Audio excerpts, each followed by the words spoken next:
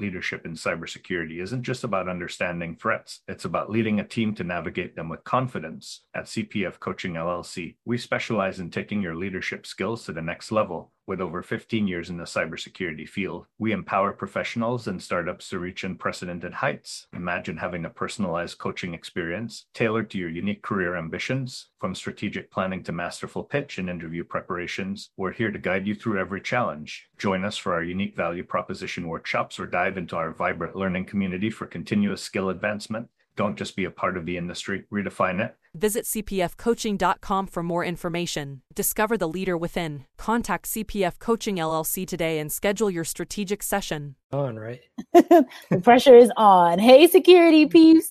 This is Renee Small. I'm back with another Breaking Into Cybersecurity edition, and I'm here with the infamous hype man, Ken Underhill, a.k.a. Cyber Oprah. Hey, Ken. Say hi to everybody. Hey, everyone. Hey, Renee. Thanks for having me on. It's great to be back on you guys' show.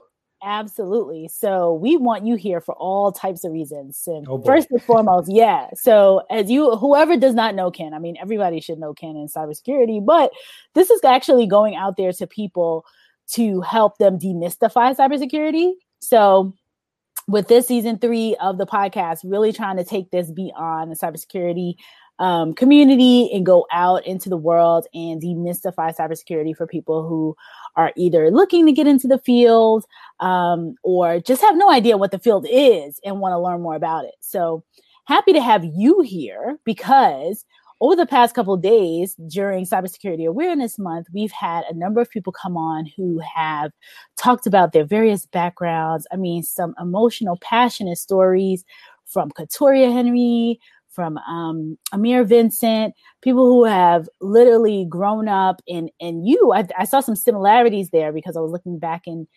your background, saw that you came from like pretty much a very poor background. You talk about this and how you have evolved. You went to your former military, went into the military and then became a nurse, transitioned all the way to the point where now you have, I think this is the first cybersecurity TV show.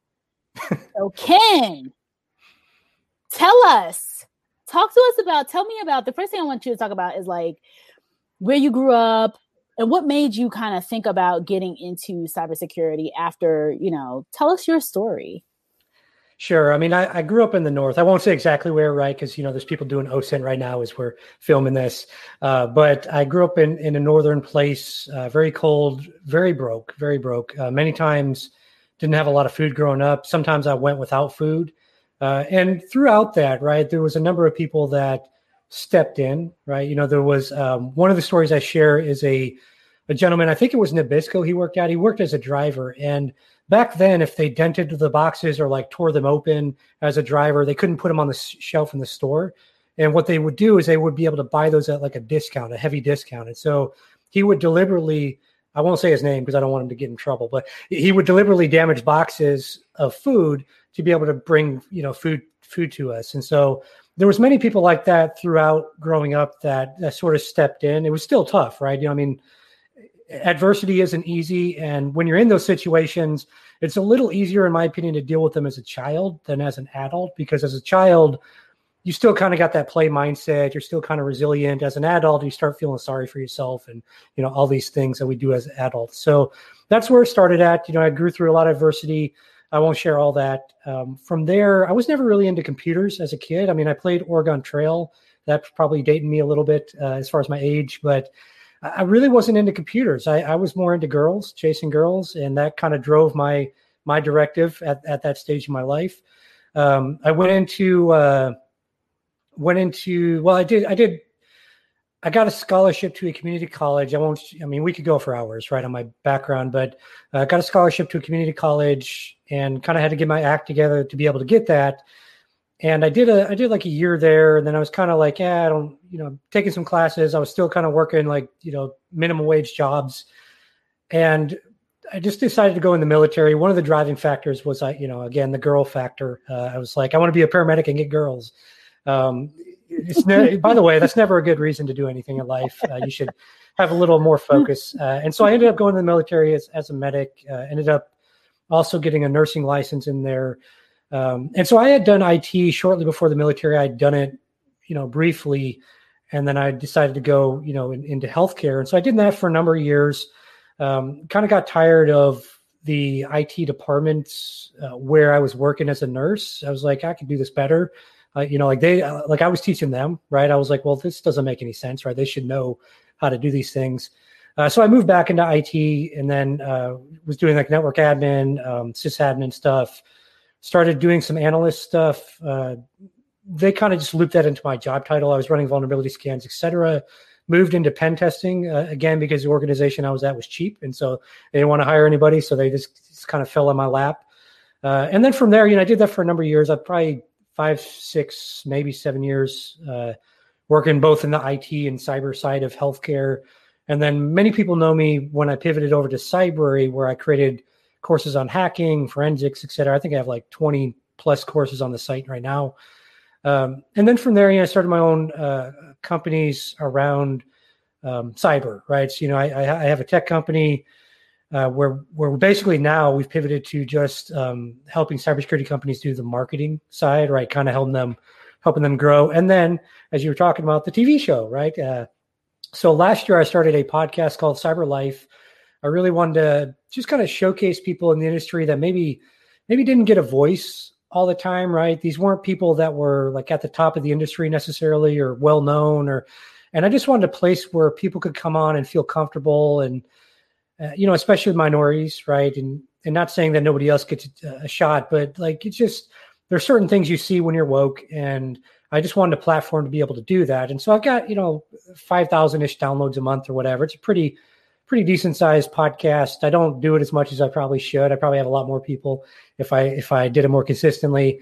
But I was fortunate because of that to interact with some people and become friends with them that are one of them has a background in Hollywood. The other one has a background at Wall Street. And so they decided to launch channels, right? Their own streaming TV channels. And so one of them they launched in June of this year. I'll just plug it. It's called Promote Her. It's targeted towards women to showcase women, especially women business owners, especially minority women business owners. So it's a great channel. And then they opened up another opportunity. They decided to open another channel. I like to think partially because I pestered them as a male because I couldn't get on the Promote Her channel, but also because they wanted to do the right thing. And so with that, it's a new channel launching in November called MechaStream, and on that is going to be the Cyber Life show. So my podcast has evolved to an actual show now, which I'm super excited about. Like you said, I feel like Oprah, maybe without the book club and stuff like that. Well, that's coming next. I foresee that. I foresee the books. I've already seen like all this book sharing and book stuff going on in the cybersecurity space. So I see that happening. We'll be on Ken's couch. Yeah, absolutely. Well, I'm going to make you cry, Renee. I hope you're okay with that. Well, I'll cry. I'll cry for you. Only cool. For Ken. Cool. So Ken, you some of the things you talked about just now is taking that, going and creating Cyber Life, the Cyber Life podcast, and having that as a space where there were different voices and voices where that may not necessarily have gotten much exposure. Tell me more about what made you what was the impetus to start it, and talk to me about the types of voices that have been on, some of your favorite ones. Well, I won't say favorites because I don't want to anyone to be like, oh, he didn't say my name. Oh, popular. I started it. Audience favorites. Yeah. I started it shortly before Black Hat last year. I don't remember exactly why. I think someone had mentioned you should have your own podcast. You have a nice voice or something. And I've always had people tell me you've got a nice phone voice and stuff. Sometimes it's creepy when some people do it, but I think that's kind of how I got it started. I was like, all right, let's just sort of.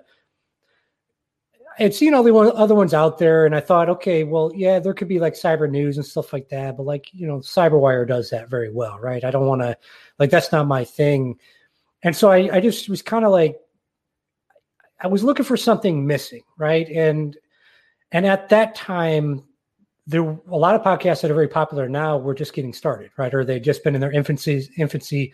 And so I was like, okay, well, what's different? Like, I was like, well, what I'm good at is like, backing up a step, I don't believe in playing on your weaknesses whatsoever, right? Because even if you put all this effort into your weakness, you're only going to improve marginally. But if you focus on the things you're really good at and you master those and you become like the absolute best at those, that's what you should focus on, right? So when you recognize your gifts, whatever it is, go all in on those, because you can hire people to do the weakness stuff, right? You can hire, like I suck at Excel, right? Like I hire people to do Excel spreadsheets. I don't need to worry about that, right? I'm good at whatever. So I focus on that. And so I realized that I was good at interviewing people and just talking to people. And even though I'm an introvert, I'm good at, especially like, over the phone, I'm really good at talking to people where I don't have to like see them or whatever. And so that's kind of why I started that, right? I was like, all right, I know I'm good at this type of format and I don't have to keep coming up with content, right? I just bring people on, I ask them questions and, and they just talk and share their story and, and hopefully it inspires someone to go in that career path or to get into the industry or maybe it's just, someone out there is having a similar struggle and they hear that's, oh man, someone else went through that and this is what they did. And that changes their life. And so that was kind of as kind of sappy as it might sound, that was sort of the overarching goal, is to allow the podcast to impact the world, right? And it sounds a little cliche, so to speak, but that was sort of my goal with it. I never, even though I'm a business-minded person, I never had the goal with the podcast itself to turn it into some massive revenue generating, machine or whatever. I see a lot of people trying to do that. And like, for me, it was just more authentic, right? It was more, I wanted to be authentic. I wanted the authenticity and I wanted it to really be a platform that could both allow people to share their voice as well as allow other people to learn from that voice and those stories and just really have it impact their lives in a positive way. I love that. I like how you say impact the world, because I think when I first connected with you, I don't know how long ago it was, your goal at the time was to maybe train 100,000 people or 1 million, something like that. But ultimately it's gone up and up and up. So it's like train 100,000, then it was like train 1 million. Now it's like impact the world. And I absolutely love that. And I think you're, some of the points that you made around, yield to your strengths and not your weaknesses. So true. Like double down on what it is that is easy for you, you're passionate about, you want to do things like that. And it will only get better. So talk to us about the audience's favorite episode. So far, the number one episode viewership wise is the one with Katia Dean. That's still the first episode I did with her is still the number one most viewed episode. We all know she's world famous, but just about every episode, world famous. Love it. I will say, Renee, that interestingly enough, when I looked at the analytics, because I did a few episodes like just on my own, right, like early on, mm-hmm. And when I looked at the analytics, nobody cared about me just talking, right? Like the number one episodes are where I've got someone else on sharing their story, their struggles, their experiences. We're having a light natured conversation. In fact, for a lot of people that came on, it was their very first podcast. I had to cut parts out, right? Like, oh my God, I'm so nervous to be on. I cut all that stuff out. Some people, we had some really authentic conversations and really deep dive into a lot of challenges and struggles and adversity that people had faced. And so what you hear on the podcast isn't everything, right? Because I cut out a lot of stuff because yes, it's authentic. Yes, it's the story, but like there's certain things that people trust to say to me in a conversation that in my opinion aren't for the masses, right? It's a private conversation. And so you'll hear these stories on the podcast and also, when people are on the show, but understand that that's not the entire story, but it's because there's a level of trust there, right? And whether the other person is okay with it or not, I just don't feel comfortable putting, like all Renee's secrets, out there for the world. Because for me, there's certain things that I might open up to, like, let's say Renee and I are doing a show episode or something and filming it. There's things that I may open up to about, my childhood or other struggles in life.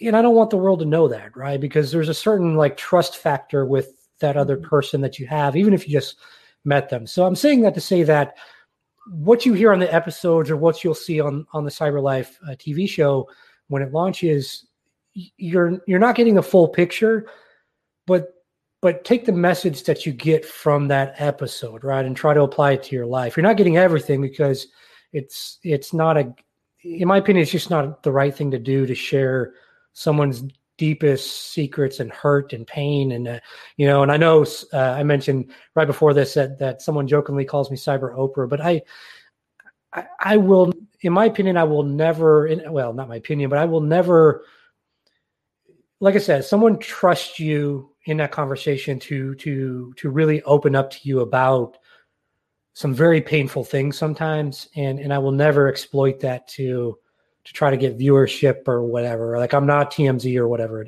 I'm not that. So I just want to put that out there. So sometimes you'll listen to the episode and you may think that the person didn't go through all the struggles you went through, but I can probably tell you that just about anything you could think of, people both on the podcast as well as the TV show have gone through just about every situation possible. And so just try to find the message in that show that relates to you and hopefully it benefits you in some capacity. So Ken, I think I'm curious though, because with people sharing this information with you and they know they're being recorded and they know that it's part of who they are, do you think that potentially some of those struggles and some of the hardship is beneficial for others to hear, not necessarily from a trying to exploit the person per se, but from that person who is going through, a similar circumstance and saying, wow, look at this person on the other side of that. So for me, I still am against that. Now, I will say that if a story is shared with me in that capacity, typically with the CyberLife TV show, I'll more than likely I will have a blog. And so I'll probably share it there in some capacity, but with generic names and, to protect identity. I still, and when I'm on with these individuals recording the episodes, we have that conversation, right?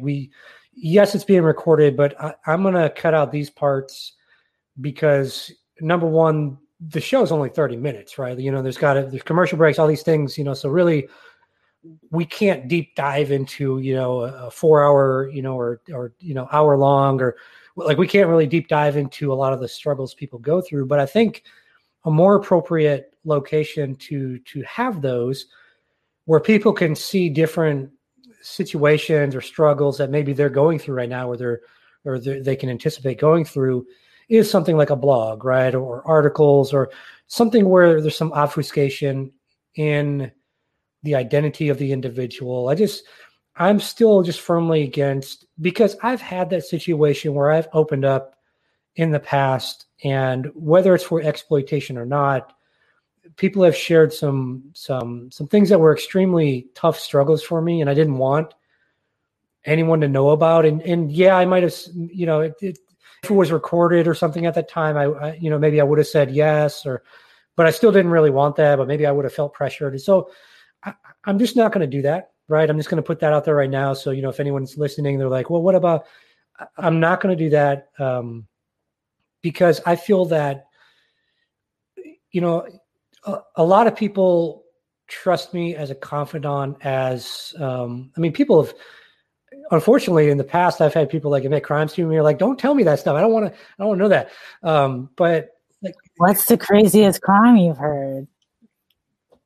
Nothing like murder or something. Come on, I have to report that. But people being shady, like, with their taxes or whatever, especially business owners. I'm like, you shouldn't do it that way, right? Because the energy always comes back to you, right? If you're doing shady stuff, the energy always comes back to you in some capacity. But for me, it's more about being a confidant. Like, just because someone says you can share this struggle. Now, if it's just a struggle of like, for example, like Katia, right? Like Katia was unemployed for 9 months. And so she shared her struggles of like what she did to kind of, she started a blog and, like that's different, right? But like if someone's raped as a child, I'm not sharing that. I don't care what the industry says. I'm not sharing that. But I may share an article with, a different identity or something and just kind of say like, some people have been, gone through this as a child, and these are some of the job roles they've done, and they got through it this way, right? They coped with it this way. Right. Something like that to me is fine, but I'm not ever going to share those really, what some people might call those juicy details. Even though somebody else might be going through that struggle, they can see that just fine, and they can learn from that just fine through a anonymous type of environment versus somebody having to put themselves out there, because it just makes it a really uncomfortable conversation for that person moving forward, especially in the workplace, right? People come up and start saying, "Oh my God, I'm so sorry that happened to you," and right, it just gets really awkward. Yeah.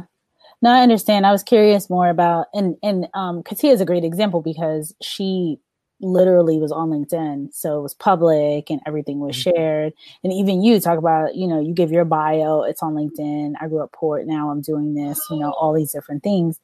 But I'm always kind of curious as to people who, some people I believe, even though they've gone through some really, really, really horrific things, that they want to share that and want to show others, like that are in that dark places, like you can overcome this. So I was just curious about all of that and where they'll end up in the show.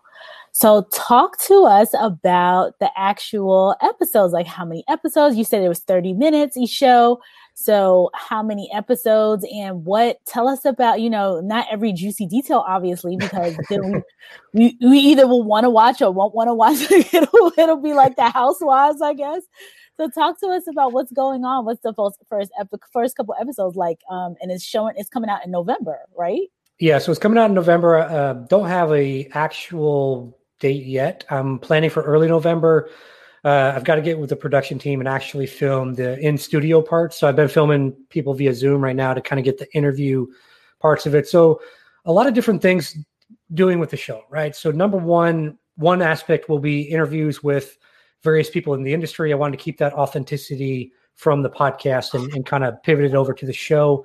I'm going to have in-person filming done with some business owners. So I'll be teaching them some different cybersecurity topics with like fun activities, and I just wanted to kind of spice it up a little. I'm going to have an episode with a forensics guy here in Houston, and also bring on some kids. And so we're going to teach them some forensic stuff, have some candy, of course, it's kids, you got to have candy to keep them occupied and then send them back to the parents. And so a little variety with that, right? I've got, season 1 is planned for 12 episodes. I've already got 40 people booked for recordings. I've done only a few of those so far. So literally I've got season 2, probably season 3, but keep them coming, right? I just want to say, keep them coming. Reach out to me. I'll send you a link to get on the calendar, get recorded. So basically the episodes will come out Wednesday nights, 8:00 your local time. So if you're in India, you watch at 8:00 your time. If you're here in the US, whatever your time zone, 8:00 your time on Wednesday nights. The good news is if you can't make that, within a couple of days, the episodes will then be uploaded into a repository. So you'll be able to, kind of like a Netflix, right? Which people are calling Kenflix. So you can watch Kenflix, at your convenience. You can binge watch. And as part of that, I'm mindful that there's a ton of episodes, and there's only, I can only launch for a month, right? Once a week. So I'm exploring options to figure out how to get like a massive, influx so you can really binge watch. So I'll figure that out. But initially expect 1 episode a week and, kind of things in tranches. And what I'll also do, I'm actually building the website today for the show. And so I'm going to have parts of episodes that I'll kind of teasers, right? I'll have like little teasers and put those on the site so you can get a little taste of each episode before it comes out and just, give you a little nugget or whatever. I also want to mention, if you're out there in the industry and you've got like free resources for people that are trying to look to get into cyber, send them my way. Because the other thing I'm going to do with the website is kind of have a repository where people can go and they can watch free courses. Or so if you got free stuff like that and you want to link it, on the site, let's link it on the site. If you got paid stuff, no, this, free repository. If you got paid stuff, we can talk about something, but you're not getting that for free. Like I really want to have something for when people watch this show, because it's going out to the masses, right? It's not just cyber people watching it. It's going to be the general public as well. And it's going out to, here in the US, it's going to be reaching like 72 million households or something.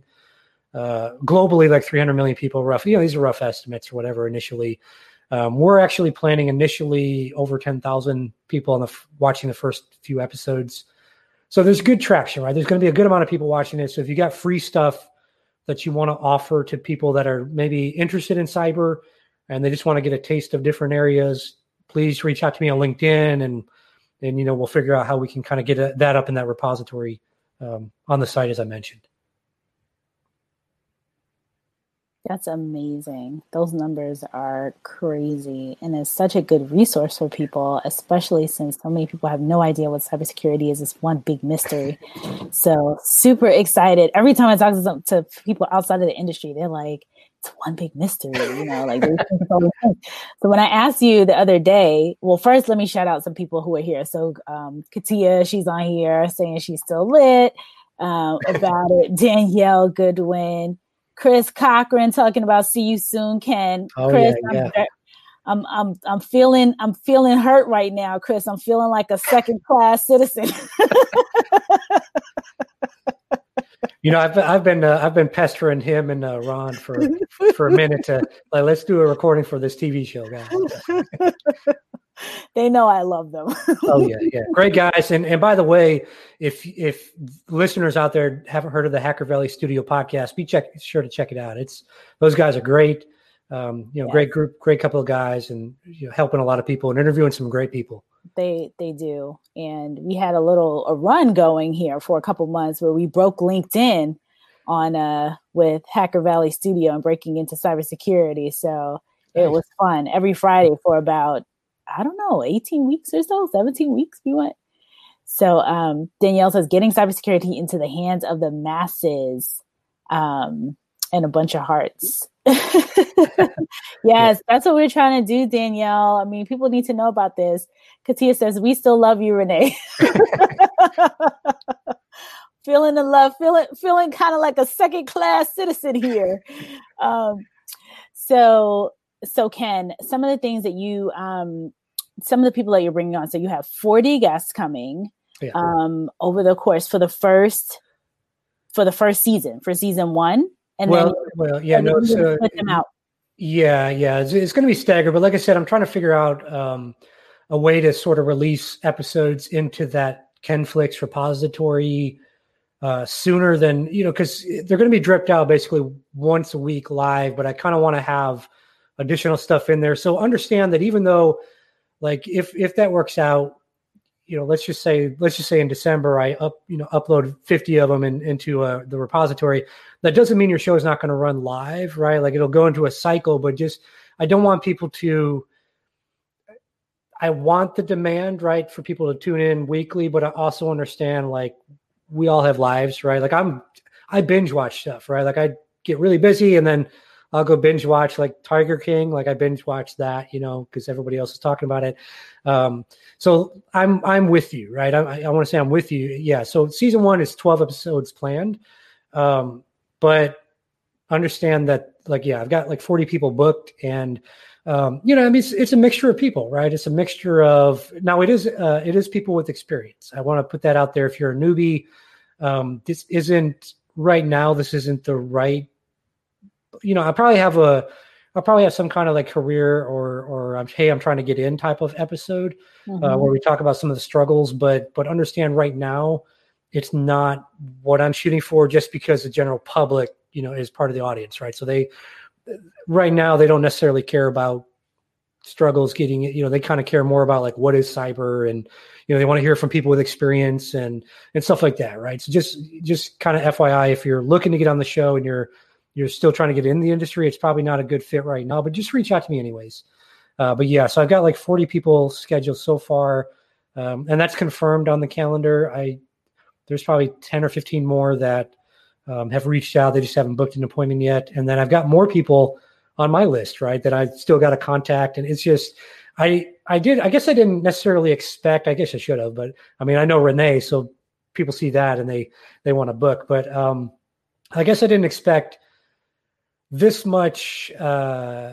It's weird, right? Because the industry is very supportive, right? I just want to put that out there. Extremely supportive, phenomenal individuals. I guess I just didn't expect this much support early on, right? Like, but people are just like, I want to come on. I want to, I want to share. I want to talk about this topic, that topic. And I'm not saying no, because these are all things. I mean, it's a massive industry, right? Like, these are all things that need to be talked about. And so, on my end, I just have to kind of figure out the sort of the logistics of like, how do I put all this content out there now? I've got all this content coming in. How do I put it out there for the masses? So I just want to say it's been phenomenal so far. And like, the show's not even launched yet, right? Like, it's pretty insane to, it's just insane to, number one, to think of where I started at in life and sort of where I am now. I've been extremely fortunate, but I didn't sit on the couch and this came out of, the ethers, right? Like, you have to put in the work. You have to put in the work for years to get opportunities, and you have to be open to them, right?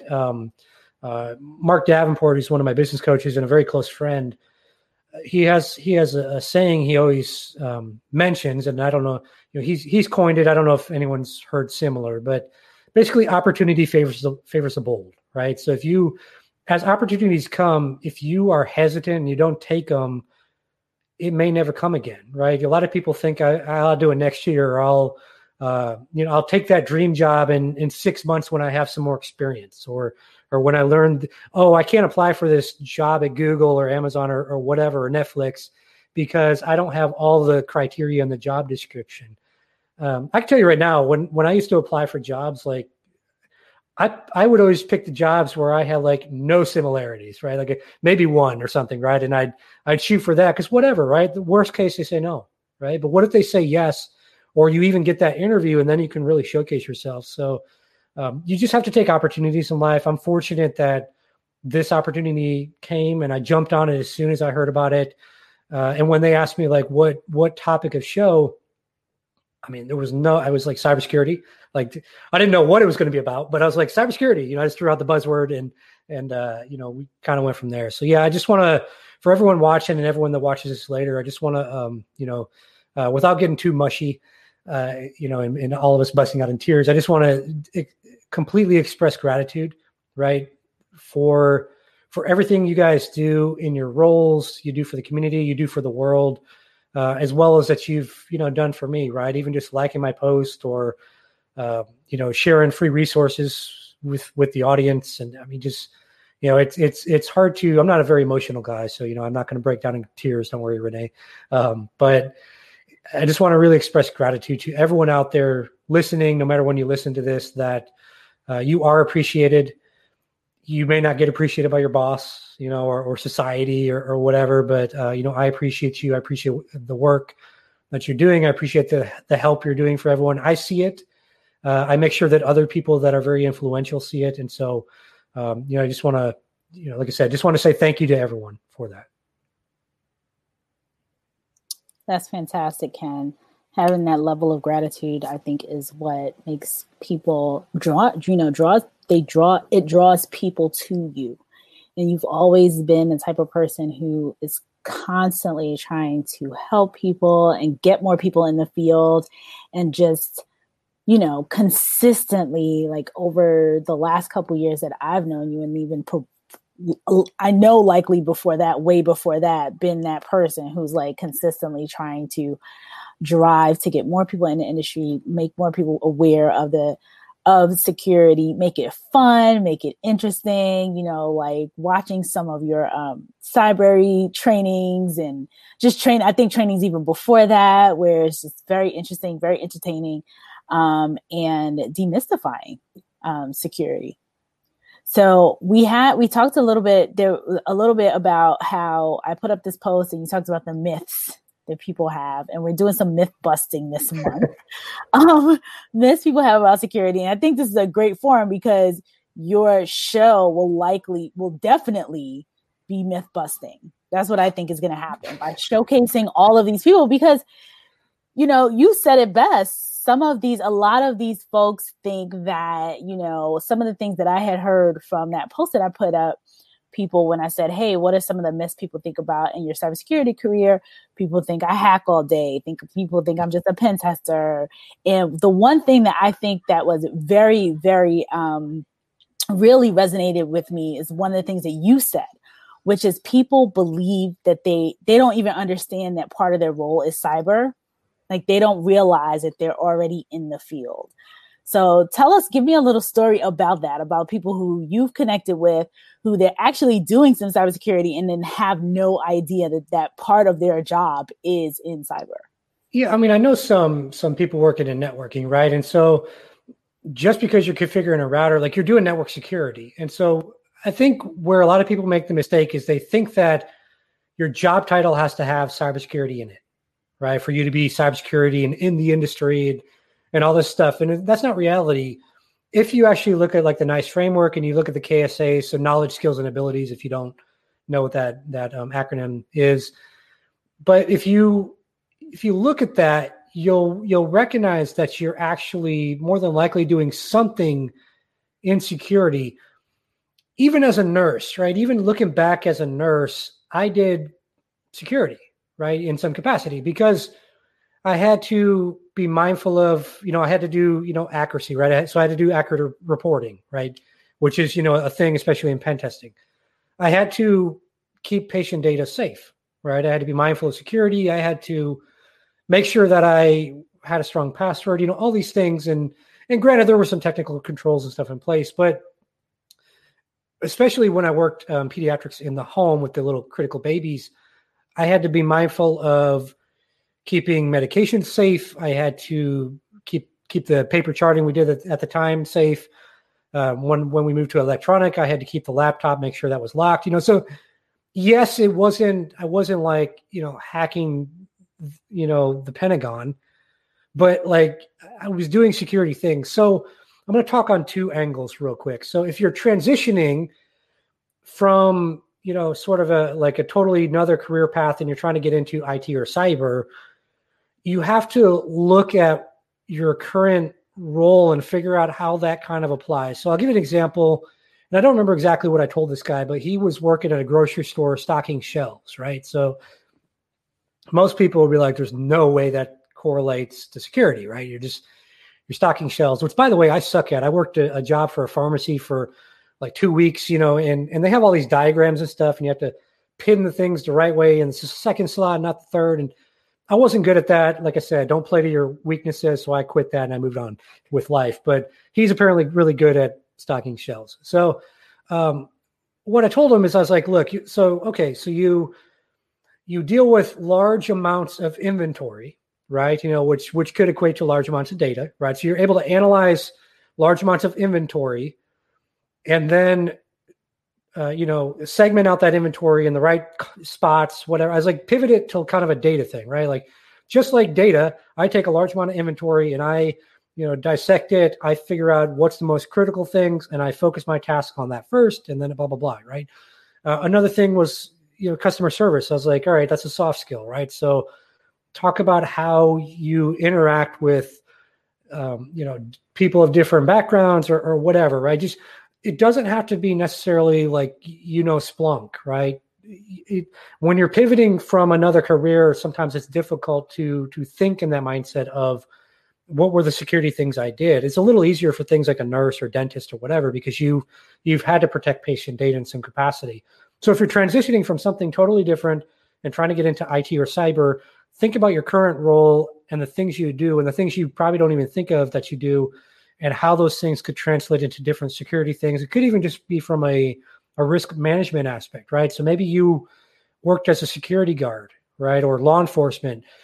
You're good at risk management. So you could be like, all right, I helped reduce risk in this neighborhood by X, right? Sometimes that's all it takes to get you that interview.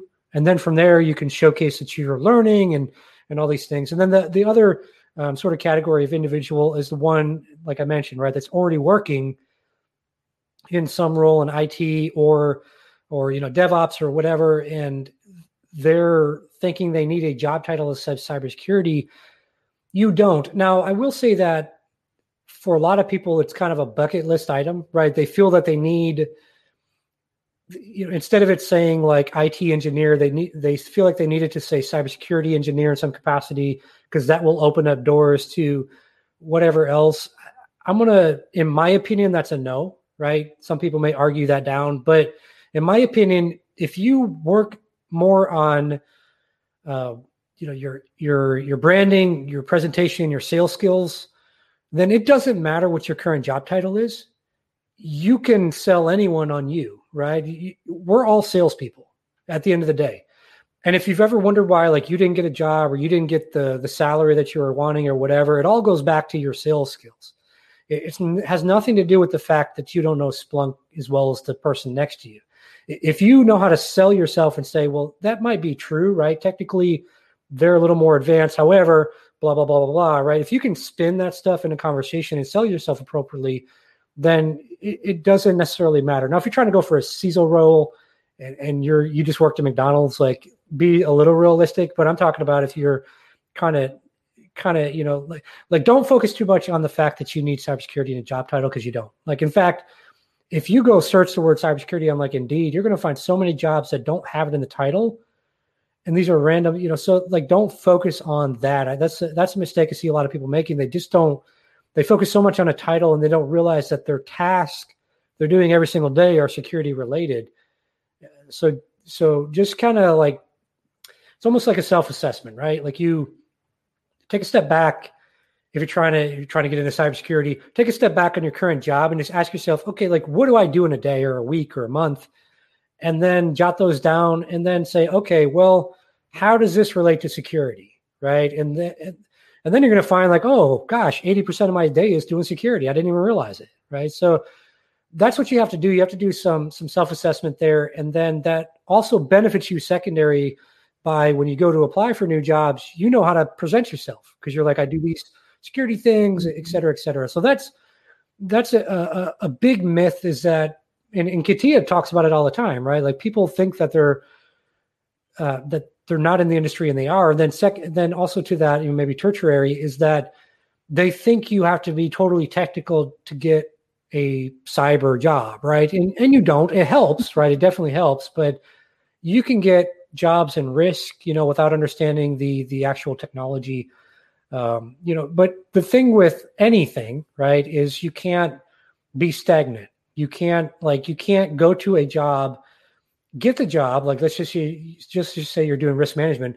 You can't just go get that job in risk management and then expect that you'll never have to learn anything else, right? Like, there's no job exists like that, where you just, like, even a doctor, right? You still have to do continuing education and learn and be abreast of new things. So don't think you're going to get a job and just kind of stay in it, like the olden days. Like that, those days are gone, especially in technology.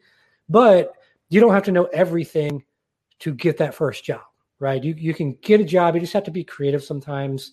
Sometimes you have to do a job you don't want, right? Sometimes you have to do a job title you don't want. Right. But you have to think bigger. You have to think a lot bigger. And how does this thing tie into kind of my bigger vision in life? Yeah.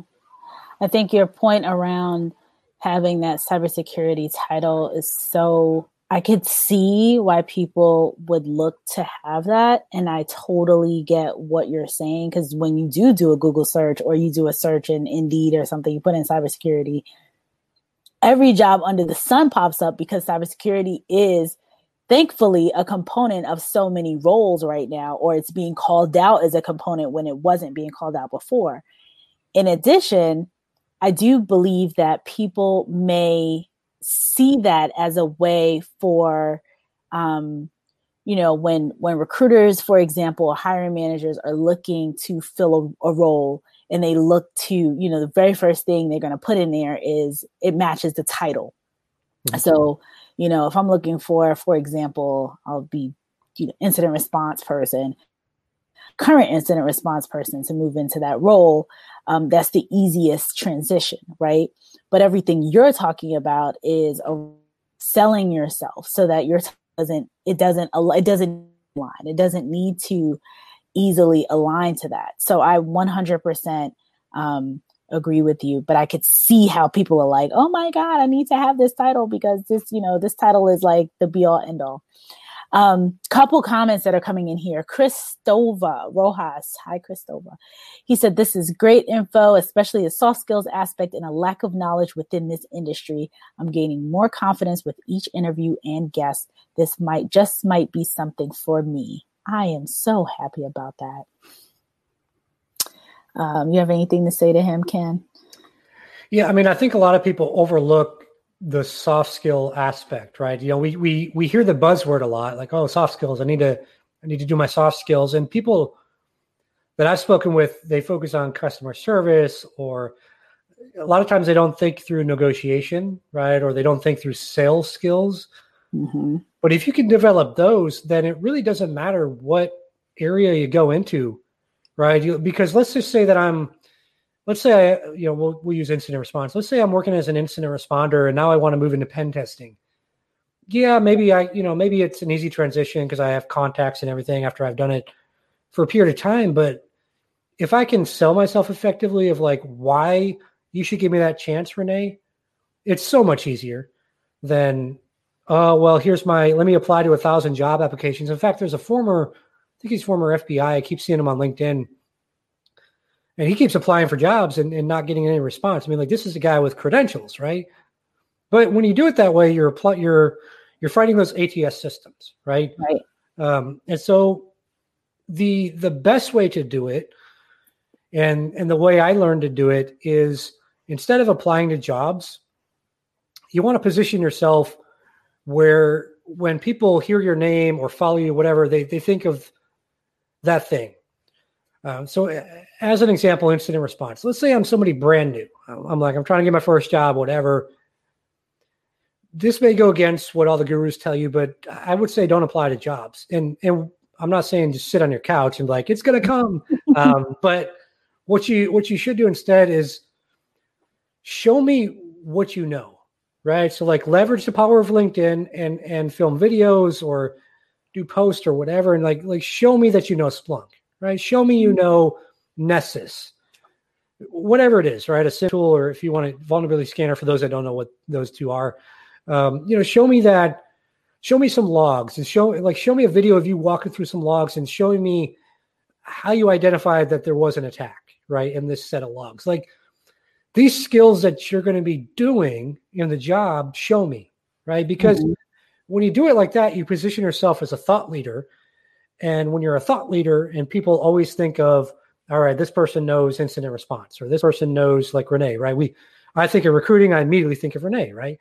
So when you position yourself like that, what we call the marketplace in business, the marketplace, the hiring managers or recruiters that are looking for these people, they're going to be like, oh, incident response. Oh yeah, that guy or gal over there is really good at that, right?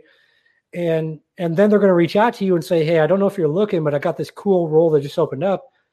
And you don't have to interview at that point, right? It's just a formality at that point to do the actual interview and send your resume and stuff. So it's a different mindset, right? A lot of people apply to 1,000 jobs and never get anything back. But if you do it a different way, I always like to do it different than everybody else, right? Like, this is so important, Ken.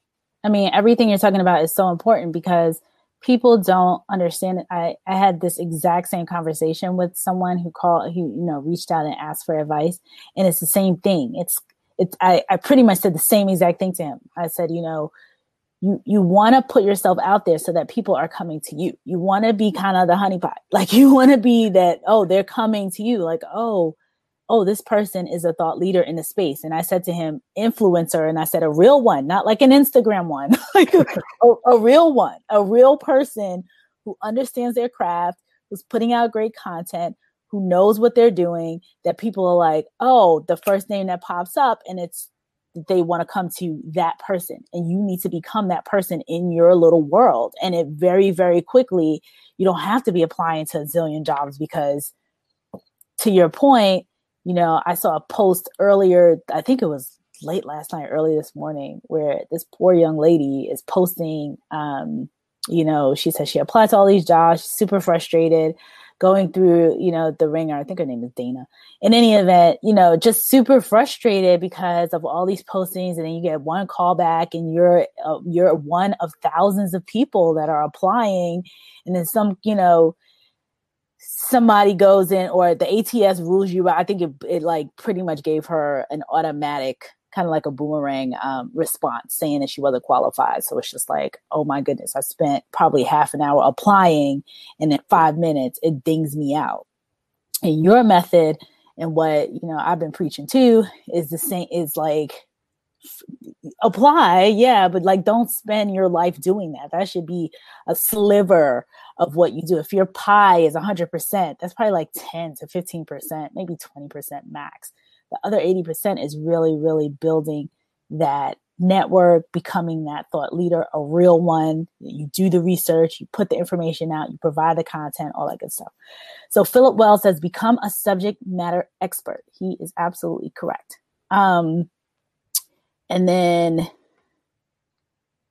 Philip says, I need to be doing all of this. So Danielle had a question. What are some keywords to get into cybersecurity that don't have cybersecurity in the job description?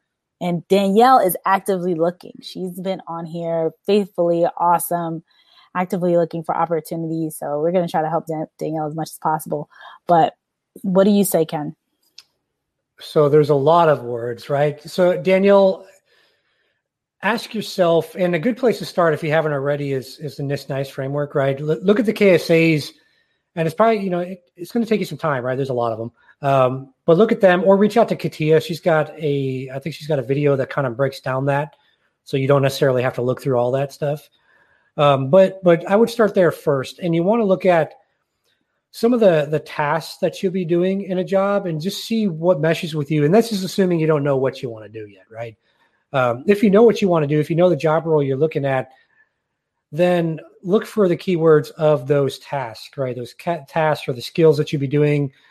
The other thing I'll suggest is, and sometimes that's in job description. Sometimes those are written by HR and they have no idea. Like, we've all seen the one CISP, it's entry levels, but you need a CISP and you need 10 years experience as a CISO and ridiculous ones. But as far as words, terminology, it really depends on the job you're looking at. And it's really tough when you're starting out, because if you've gone through like a university program or a boot camp or something, like you're exposed to hacking and you're exposed to, the defensive side and maybe some forensics, and you're exposed to maybe some GRC side, and you get exposed to all these areas, and they call it cybersecurity, and you graduate a certificate or something, but you're not specialized in anything, right? And so you have to figure out where you want to go first, Danielle. And I know that's generic, and feel free to reach out to me on LinkedIn and we can chat more about it, but figure out what kind of job you're looking at first, then look at the skills that they list in the job descriptions around that, and then search for those skills. Start on LinkedIn or go to Indeed and search for, let's just say they say experience with SIM tools. So search for SIM, right? On LinkedIn and Indeed, and see what kind of job titles pull up. Because I've seen some really weird job titles that, unless you search for the skill, you'll never find, right? And that might be because people aren't searching like that, that might be the job that calls you back and you get your first job because you took the time to actually look and do a little more interrogation on these job sites. So start with the job role you're looking at, and find the skills for that, and then go to, and I see someone just posted the framework link in there. So, okay. So it's in the chat or whatever. I can also send it to you if you guys reach out to me on LinkedIn, but start with what you want to do, then look at the actual like skills, keywords and stuff they're putting in the job postings, then search for those. Don't just search in LinkedIn and Indeed. Also go to, YouTube and Google are both a great search engine, right? So type in that there and see how other people are searching for things. And that might give you some other keywords to use. And so you have to do a little, what we call market research, right? Do some market research. And then from there, then you can focus on, if you don't have those skills or you're not really good at them, really, like Renee was saying earlier, really get good at your craft, right? Really focus on those skills and then go project based. People get so many certs. My gosh, there was someone that reached out to me that had like 10 certs. I'm like, what are you doing? Are you going to just collect certs and never get a job? Like, this is going to go against everybody's opinion, I guess, but don't get certs. Like maybe get Security Plus or something, but like if you're starting out, and maybe a cloud one, right? AWS or something, like just something to make your resume go through the ATS system. But otherwise, don't go get CEH, don't get OSCP, don't get that stuff. Like do projects, right? Show the projects, because projects show the passion. Certs don't show the passion. A lot of people get exam dumps. They go, I mean, OSCP's hands-on, but like for the ones that aren't, people get exam dumps and they don't know anything, right? You ask them to configure a router, they don't know anything about it because they did an exam dump for CCNA. Don't get certs, right? Unless your job's going to pay for it, or that, if they're going to pay for it, great. But if they're not, don't waste your money on that stuff. Get projects, get the hands-on, show you can actually do it. And then you can worry about, like, once you've got the job, then you can worry about spending money on certs and degrees and all this stuff, and much love to all the universities out there. I've got a master's, but I had military money to pay for it, right? Like I wasn't going to go get that, and pay for it out of pocket, because it didn't make any sense, right? It didn't make any sense unless you've actually got experience. Then you go get those things. Right. Ken, you said don't get certs, and I just want to add in that I have seen in my recruiting life that corporations, private, Fortune 100, Fortune 1000, that kind of stuff, don't overly look for certs at all. They want to see that you've done the thing. So when you say projects, that's exactly in the vast majority of the work that I've done. It's been, from a recruiting perspective, mostly Fortune 1000 organizations. 90-something% of the time, it's, can this person come in and hit the ground running? Can I put them in front of this keyboard and can they do what they said they can do on the resume? Even if it's a little bit. So from an entry-level perspective, they don't expect you to know everything. Hopefully, you're entry level, you did a little project, you're familiar, you show the passion, like, I've done these things, you have it posted, you have it out there, so your social proof shows it, you have it on the resume, it shows it. And those are the people they tend to want. I've heard a numerous amount of times from many, many, many leaders that I don't care about certifications. It doesn't matter. Some of the people that I've placed in the most recent roles that are getting upwards of, high 100, 200 grand, that kind of number, don't have certs. So just so people really understand that Ken is absolutely right when it comes to private sector. So what I did learn, I was on with Justin Jones yesterday and last week, government related stuff, almost always there has to be a cert, right? So when you say get the Security Plus, get something so that you're checking that box for them, it's like, okay, it's typically they say Security Plus or CISSP or something, or a certification. So one cert can kind of satisfy that criteria to check that box. But that is one area where he said, and I've do a little bit of government contract recruiting, not a ton of it. Like the vast majority of my career has not been that. It's only been like in the last 2 years or so where I do have some clients that are either our government contractors, and they do want like a certification. But in most of the time, it's not like tons of certs. But what he was saying yesterday, that in his role, like if you do not have a cert, it's a full stop. He can't do anything with you. So that's the caveat there. So Danielle wants to know, do home projects count? Okay, so Katia and Danielle, I know you're seeing this, but she says she did a quick look at your profile. So look up project management in NIST, and then also reach out to her. So Danielle wants to know, do home projects count? And after that, Phil, because we're coming up on an hour, Phil wants to know, what am I doing wrong? Because he's got projects. Okay, so I'll start with Danielle's. Yeah, home projects count.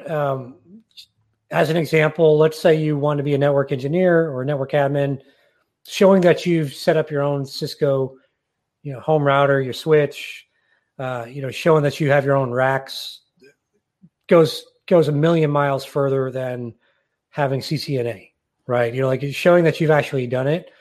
So yeah, any home projects, think of it as think of it as you're baking a cake, right? And this will go, I think, to Phil's a little bit too. So just because I have the frosting of the cake doesn't mean that I have a cake, right? Or just because I have the eggs doesn't mean I have everything of the cake.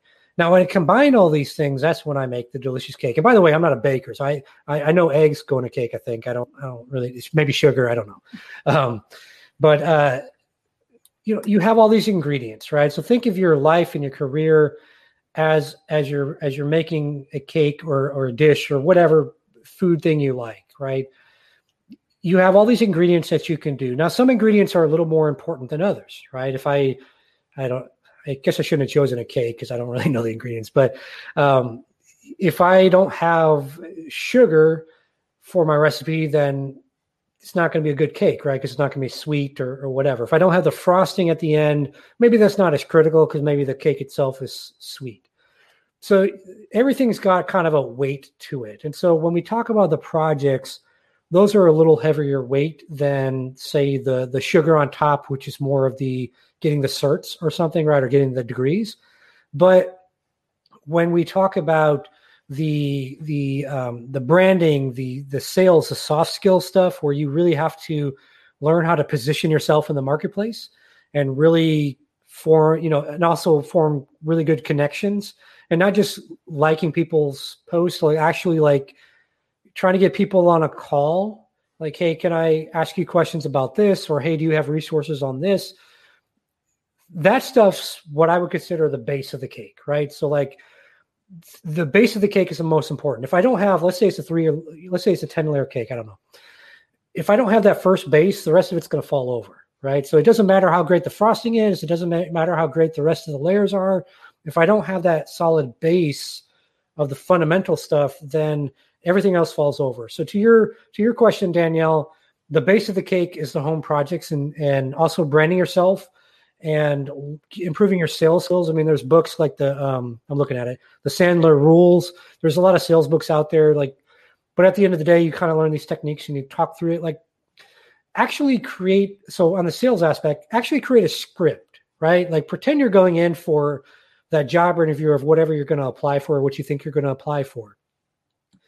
And figure out any objections that you've either had from experience or that you think that recruiter or hiring manager or whomever is going to throw at you, right? Like, oh, well, you don't have enough experience, or, so think through all those and then make an answer for those, right?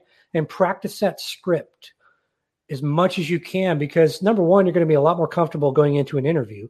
And number two, you're going to be able to knock down every objection basically that they have. And if they come up with something you don't know, and let's say you don't get that job, put that in your script, figure out an answer to it, and then you go to the next one. And pretty soon you're going to find that you're going to get the job.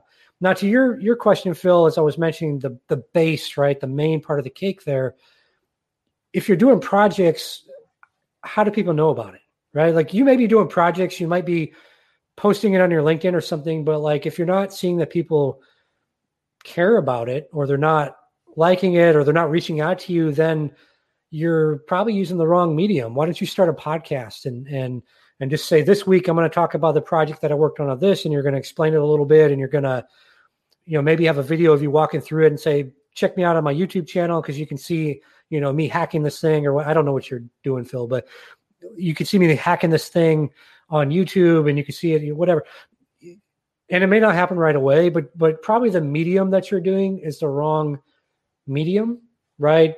Or you just have the wrong audience, right? Because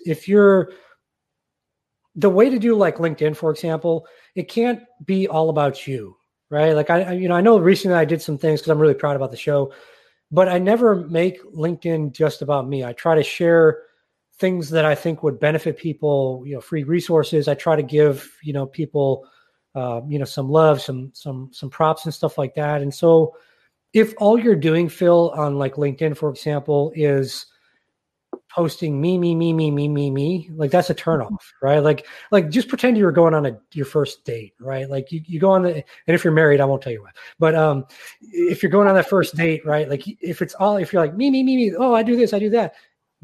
unless the other person is really weird or crazy, like they're going to be turned off by that, right? Like they're like, this is a bad date, and they're going to give you body language like this is not going to work out. So you can't be all about me, right? And so you have to do the same way with social media and everything. Like with your projects, maybe figure out, Phil, what you're doing now are there like volunteer things out there that you could contribute on, like volunteer things as well, because of the skill set you're learning? The other aspect is there anyone that's trying to get in cyber that, because you're always a chapter ahead of someone else, right? So in the book of life. And so is there anyone else that's maybe trying to get into cyber, a teenager or something, that you can maybe show how to do those projects? Because then you can say, hey, I teach high schoolers how to do, I don't know, I teach high schoolers how to learn Nessus, right? I don't know what you do, Phil, but you got to think outside the box. So if the project thing is not working, it's usually related to the branding, how you're posting it, how you're showcasing it. So you may explore creating a podcast. Those are pretty easy to do. You might explore, well, I say that, but they're actually really difficult. You can do, Renee will tell you, you can do a podcast. You might just do a YouTube channel. You might just do, most of us aren't on Facebook, but you might do a Facebook Live. Like there's a lot of different ways to kind of get your name out there. And just because you're not getting engagement on your post doesn't mean people aren't stalking you, right? Like I've had a lot of people that never like or comment on a post reach out to me, and then, we do a deal, or we have, create a good relationship, whatever. So not everyone's going to like and post, and not everyone will do that immediately, because when you put out content, Phil, you have to understand that someone might see that a year from now. And that might be you have to be patient with it. That might be the thing that catalysts you into that dream job that so you may have to work the job you hate for 6 months or something, but then all of a sudden, because you're doing these things all the time, I like to say it's like a snowball, right? You roll a snowball down the hill, and as it's going down the hill, there's going to be some rocks and whatever else, right? Those are things in life that are the challenges of life. And if you let that stop you, then the snowball only gets so big.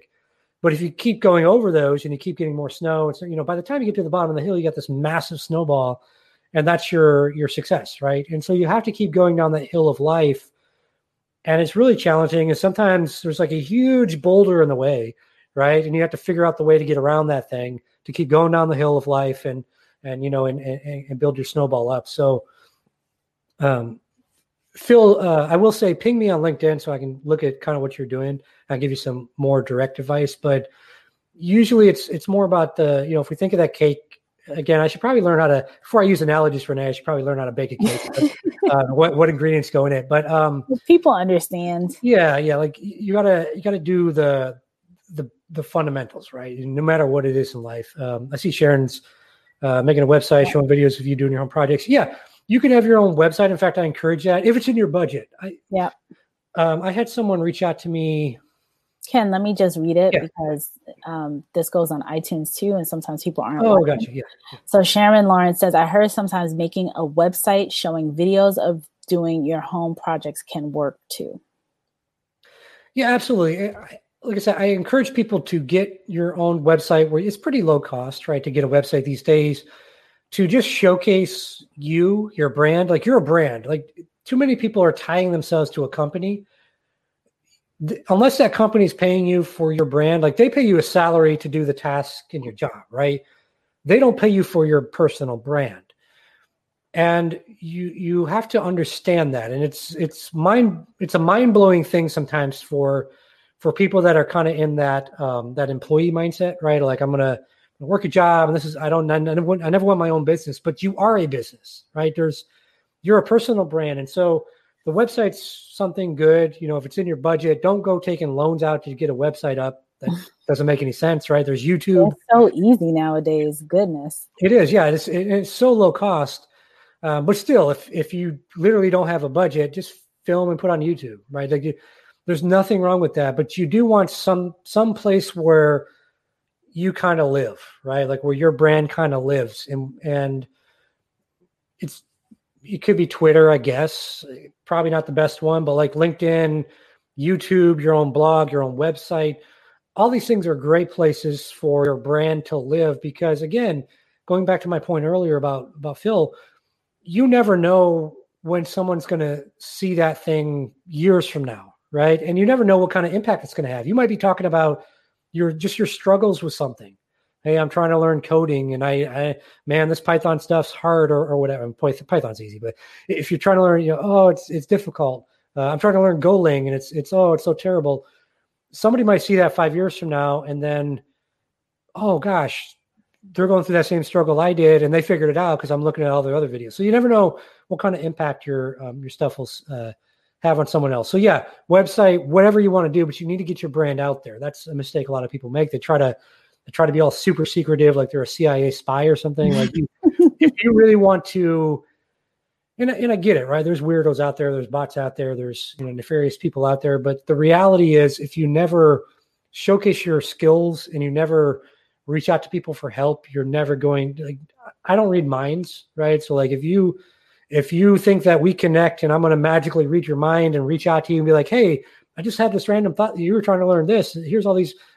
Sorry, that's not going to happen. It's never happened. Reach out to me though, and you say, hey, I'm looking to learn this.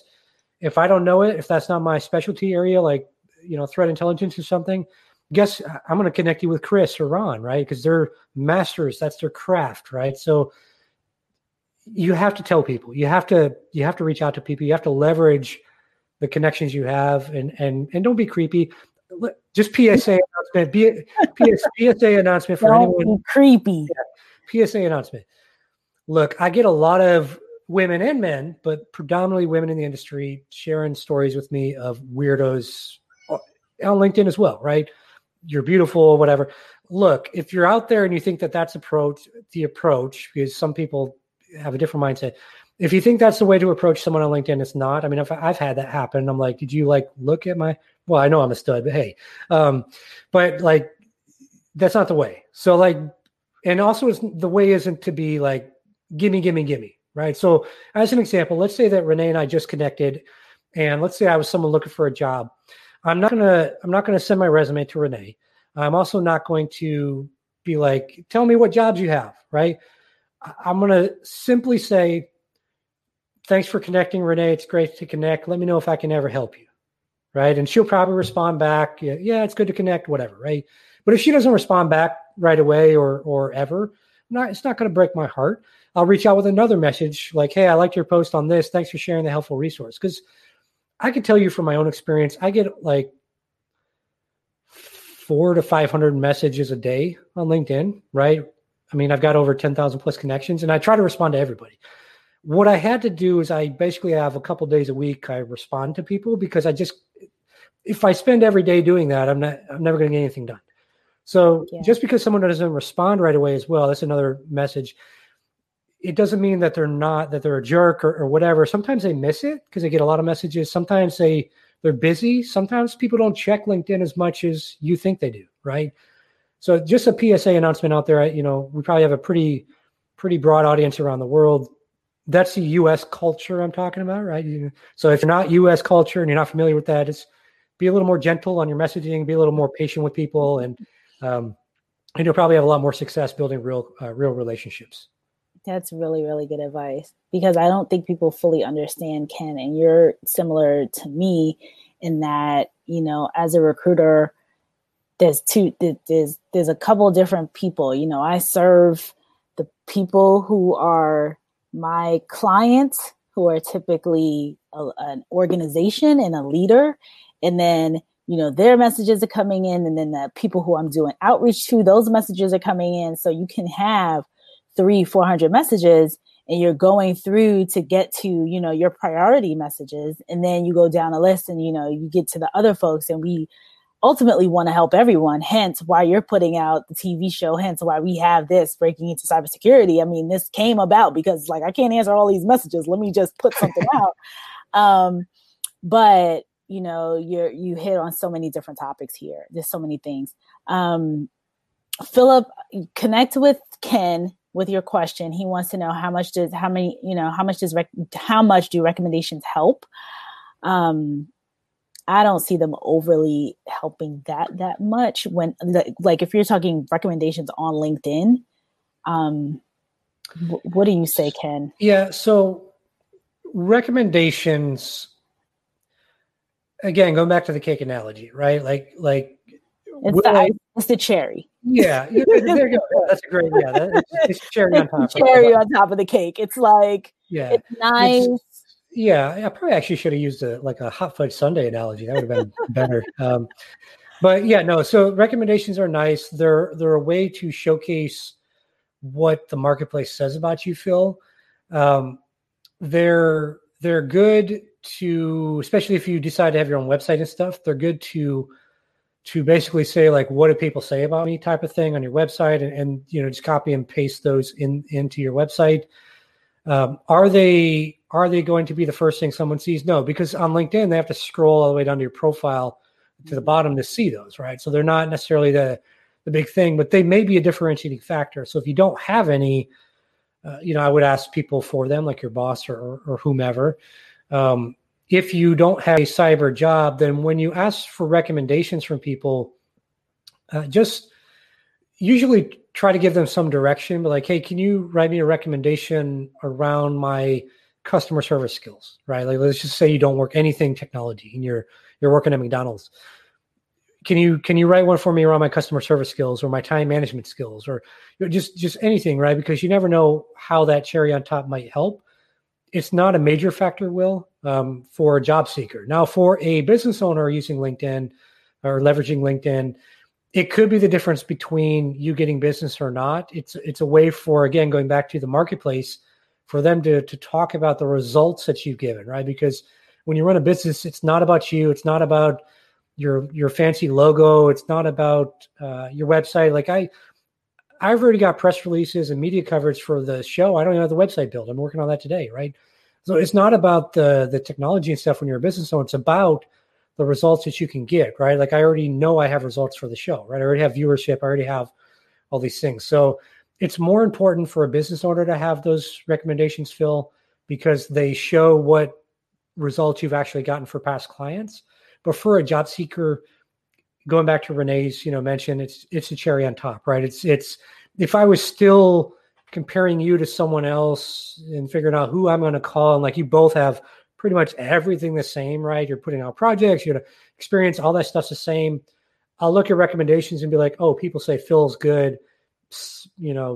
Ken doesn't have any recommendations, right? So that might be the difference there, but not necessarily. So that's a long answer of saying it's not that important for a job seeker. But I still recommend that you get them in there, right? You still need them in there because it helps in the LinkedIn algorithm to get your profile surface more. And I would also just add a little additional nugget, or from a manager and a recruiter perspective, we would hope your recommendations will be people. It's almost like doing references, right? You're never going to give us a reference that says Phil sucks. So it comes with that, from a hiring manager perspective and a recruiter perspective, it's probably the last thing that we look at, if we look at it at all.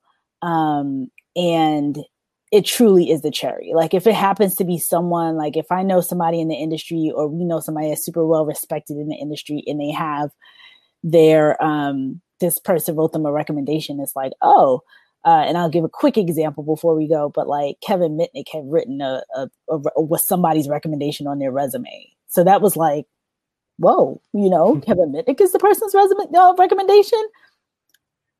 Interesting. Like that's clearly a big deal. But as for all the other thousands of resumes that I've seen and LinkedIn profiles that I've viewed and things like that, it's really not that super important. That if we were going to rank things, I would do what Ken said earlier in terms of your project, getting your projects out there, getting them posted and all that kind of stuff, because then you'll start to get recommendations from people who are watching what you're doing. So there's that. So, Ken, it's been an hour and almost 20 minutes. Goodness gracious. You were like the longest podcast we've had in a beautiful, awesome way. Danielle says, hire me because you can't go wrong with a good win. Katia says, follow her YouTube channel. Katia's SciLife. So because she answers all the questions that people have. Just real quick, Renee, Danielle, put that at the top of your resume. When you apply for jobs, put that at the top of your resume. So when you do get past the ATS, or when you send your resume to a recruiter, it's a conversation piece, right? Like it shows your human element. Put that was phenomenal, a phenomenal headline. In fact, you actually, if you don't have that already in your headline of your LinkedIn, you should put that there too. That's great. You should be a copywriter. Anyways, go ahead, Renee. He's giving you more jobs, Daniel. You're going to be working for Ken shortly. Ken, thank you so much for being here, for being a guest, for being the person who you are, for being the hype man, for being, training so many people in security, connecting with us on so many different levels, and being such an awesome resource. And we all cannot wait for this TV show. So when is the first episode airing? Let people know, and let people know how they can find you. Yeah, so you can find me on LinkedIn. The website, when I build it, will be cyberlife.tv. So that's where you can go. It's not built yet, so you go there and nothing will happen.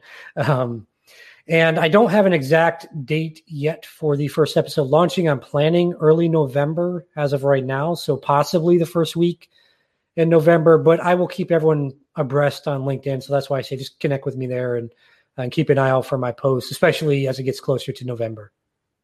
Awesome. Excellent. Thank you so much, Ken. Thank you for being my fill-in since Oprah couldn't make it today. So I got Copra here. There you go. Netflix Copra. Yes. I got Copra here. Thank you so much for being here. And thank you all on a Sunday afternoon. I can't believe how busy we are. Like, so many comments and everything else. I wondered about Sundays. Through Cybersecurity Awareness Month, we'll have someone on every day. And Ken, I cannot thank you enough. And audience, I cannot thank you enough for being here. And thank you for being a part of another episode of Breaking Into Cybersecurity. Have a good Sunday afternoon, everybody. Bye. In the rapidly evolving world of cybersecurity, your business needs a guide that's as dynamic as the threats you face. CPF Coaching LLC delivers unparalleled expertise to elevate your cybersecurity startup or business. With a decade and a half of specialized experience, we're not just advisors, we're your strategic partners in growth and risk mitigation. Our tailored advisory services range from immediate hourly guidance to comprehensive 3 or 6 month packages, all supported with encrypted messaging for real-time assistance. For more information, cpfcoaching.com is your destination. Forge a path to success and distinction in the cybersecurity landscape. Connect with CPF Coaching LLC today and secure your business's future.